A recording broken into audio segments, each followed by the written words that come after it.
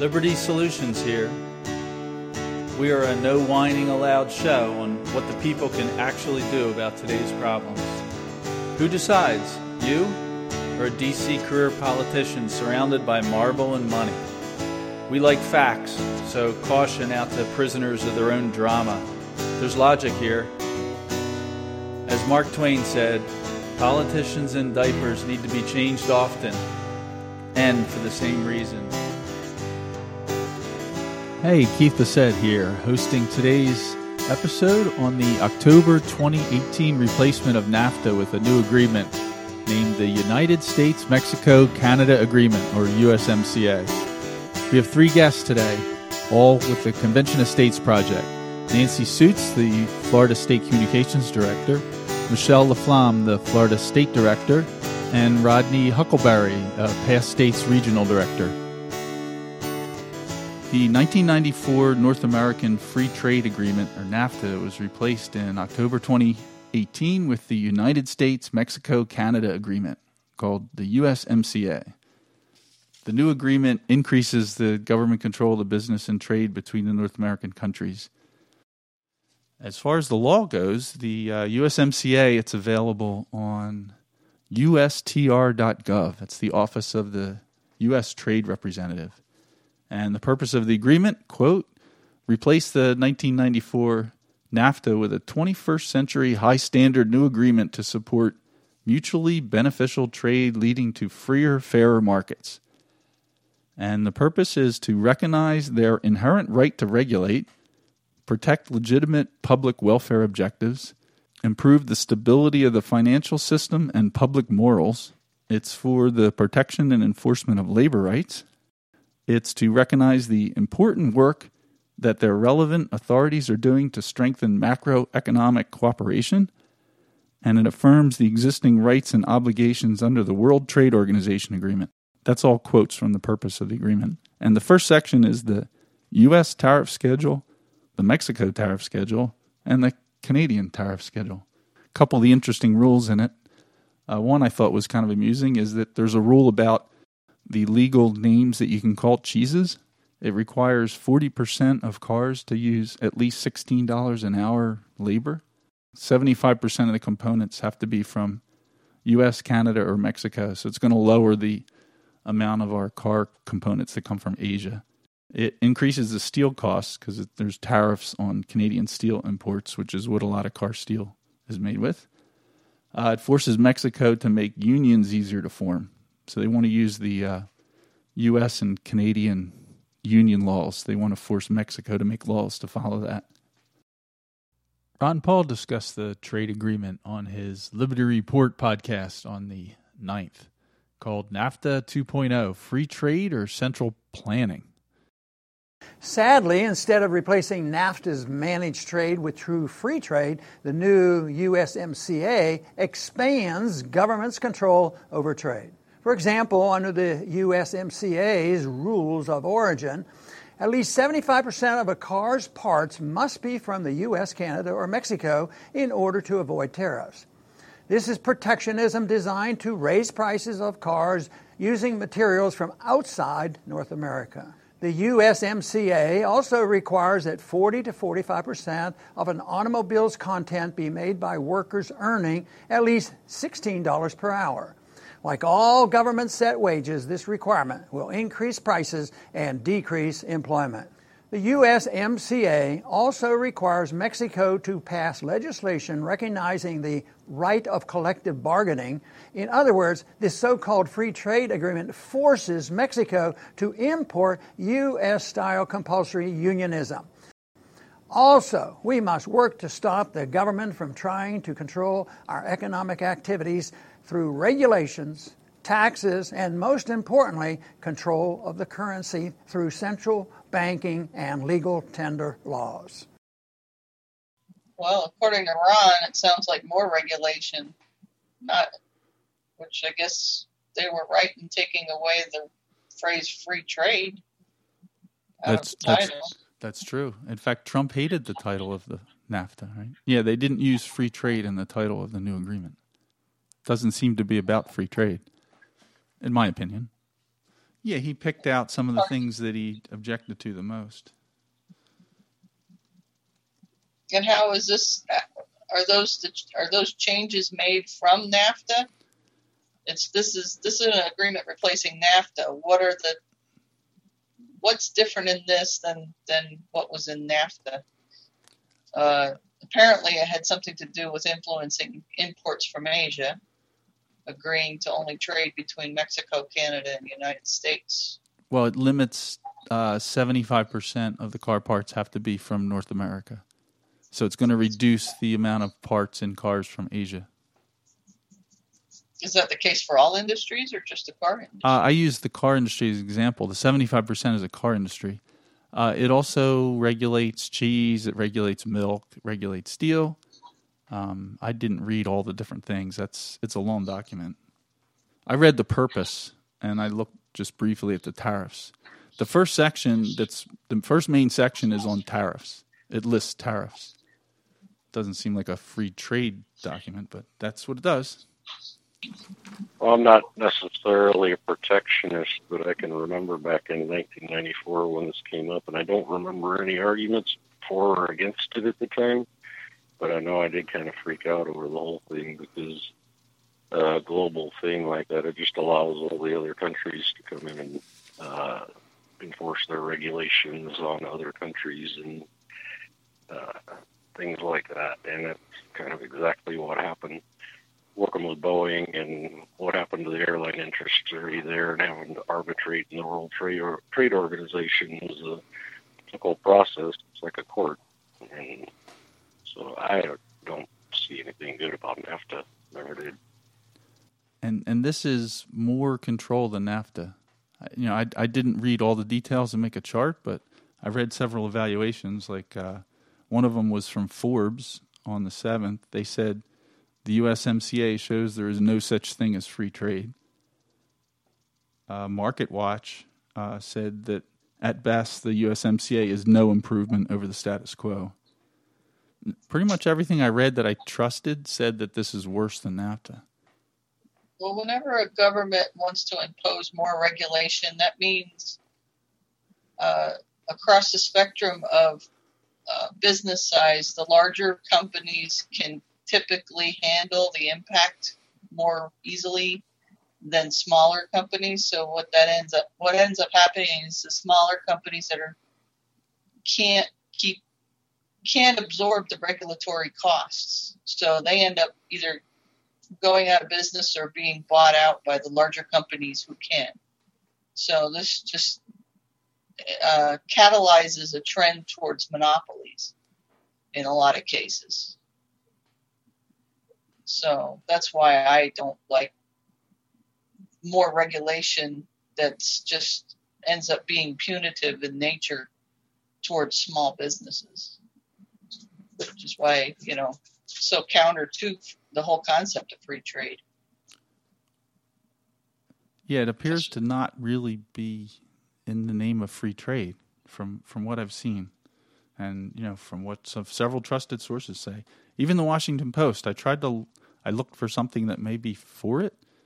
The Washington Post said that they expect car prices to rise, particularly small cars, because the Mexican wages are going to have to go up to 3 times what they are now.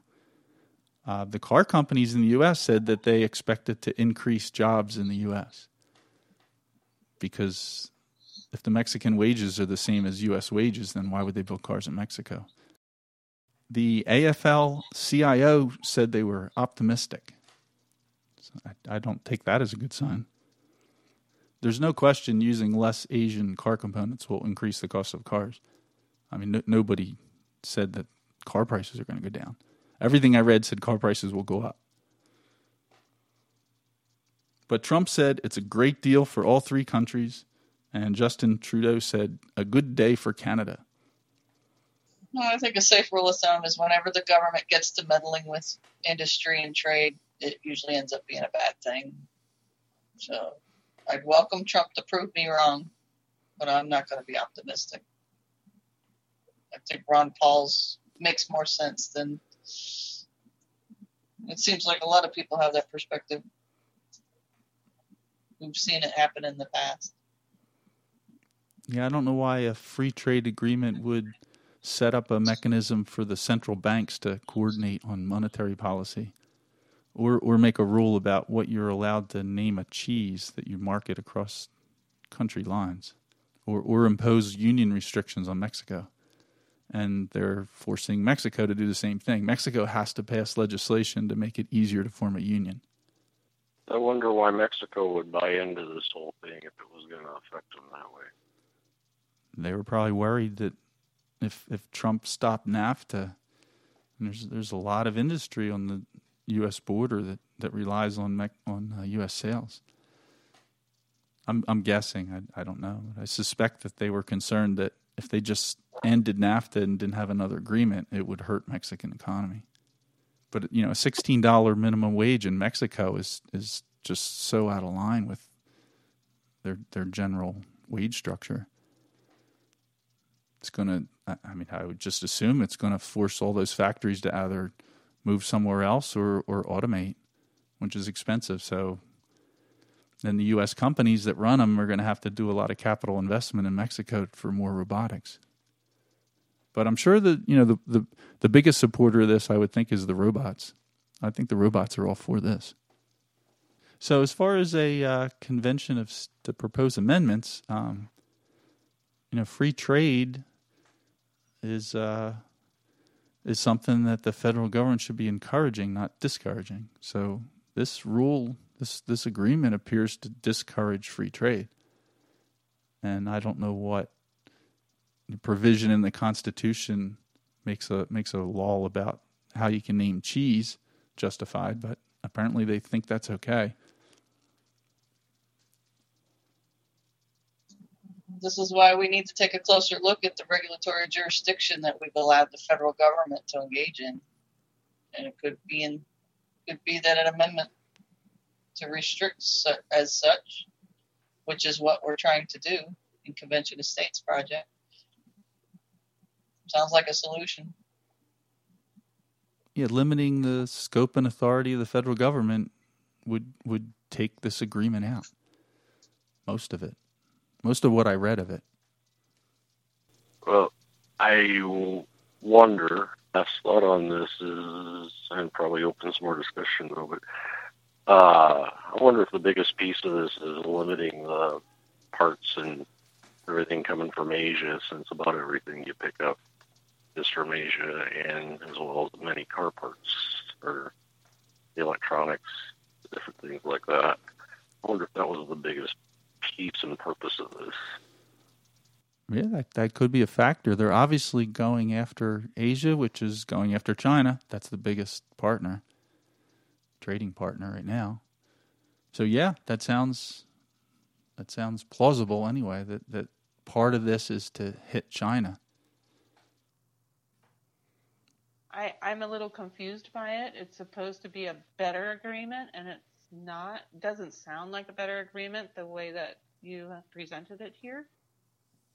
I would like to trust that it's a better agreement, but how it's going to affect me as a person would be higher car prices as a consumer, which is not a good thing. Yeah, that's one effect. That's a clear effect. I don't think that's an opinion from what I've read. I've seen it in too many places, like half a dozen different sources said that. And, the steel tariffs they're doing, they say like there's a significant change in washer machine and dryer prices. Some fact check. On length, it's a long document. For example, there's 60 pages of new intellectual property rules. The total trade it covers is about $1 trillion between the North American countries. Relative to the U.S., which has $20 trillion in total goods and services in a year, we're talking about something equivalent to 5% of the U.S. economy. The auto industry is the biggest industry affected, be increased prices due to increased labor cost and increased component costs. Some comparisons between the two. The automotive component origin goes from 62.5% to 75% required from North America. NAFTA has no wage requirement. The new agreement has the $16 an hour requirement. There's some currency rules that the central banks are subject to. NAFTA had a sunset clause of 16 years. The new agreement does not have a sunset clause. Mexican part wages now are $3 for component manufacturer and $7 for assembly average. Under the USMCA, it's gone to 16. So the current U.S. and Canada is about $20 an hour average. The steel tariffs remain, the new steel tariffs, so they're part of the agreement. 25% U.S. imposed tariffs on steel imports from Canada and Mexico, 10% on aluminum. But pickup trucks are exempt under the new agreement. Overall, the USMCA is not that much different from NAFTA. It does add some new protectionism provisions. The biggest effect is going to be on the car industry that I can see, making car prices a little higher. The purpose of it, as stated in the document, is to protect legitimate public welfare objectives, the stability of the financial system and public morals, and protection and enforcement of labor rights. According to Automotive News, Trump made protectionism acceptable to a Republican Party that traditionally stood for unrestrained trade. A U.S. trade official said there's not a single automaker who prefers the new rules of origin. Automotive News also said there's a marginal benefit to the U.S. industry, but it's countered by a host of restrictions. According to the United Auto Workers, the new protections for working families are a step in the right direction. We need to ensure Mexico is going to fix weak labor laws and enforce new worker provisions. Chuck Schumer welcomed the deal. From Quora, a review said most of the changes are Democrat talking points. There isn't much difference between the current NAFTA and the USMCA, except for some minor protectionist tweaks, which will be welcomed by Democrats. Maybe that's to help it get through. I don't know. Nick Gillespie said the USMCA is in a way classic Trump. The new deal isn't particularly different from the old one, but it gives the president a chance to talk up his policies. The federal government should not be picking winners and losers, favoring some businesses while hurting others, and they should not be generally mucking around with our economic activities. Dropping free trade from the name of the new agreement was good. It's honest. What can I do? We can use the Constitution's Article 5 Convention to Propose Amendments provision to stop the federal government from manipulating the economy, mucking with the money system. What we can do is restrict their scope and authority back to what the Constitution says. Visit conventionofstates.com. You can see what, why, and who the grassroots organization is. Read about the 3 topics called for in a convention to propose amendments. Restrict the power and jurisdiction of the federal government, impose fiscal restraints and responsibility, no borrowing $1 trillion a year, and term limits, the swamp drain amendment. At the bottom of the page, there's a plus. You can read more info about it. If you agree, hit the plus for take action, sign the petition, or join a volunteer team. Thanks for listening to Liberty Solutions. Please like us and subscribe on your favorite podcast app. We the people. We the people. We the people of the United States. In order to form a more perfect union. Establish justice. Ensure domestic tranquility. Provide for the common defense. Promote the general welfare. And secure the blessings of liberty. And secure the blessings of liberty. To ourselves and our posterity. Do ordain and establish this Constitution. Do ordain and establish this Constitution. For the United States of America. The question facing us and facing our fellow countrymen is a 2-word question. Very simply, who decides? The American founders had a simple answer. We, the people, decide.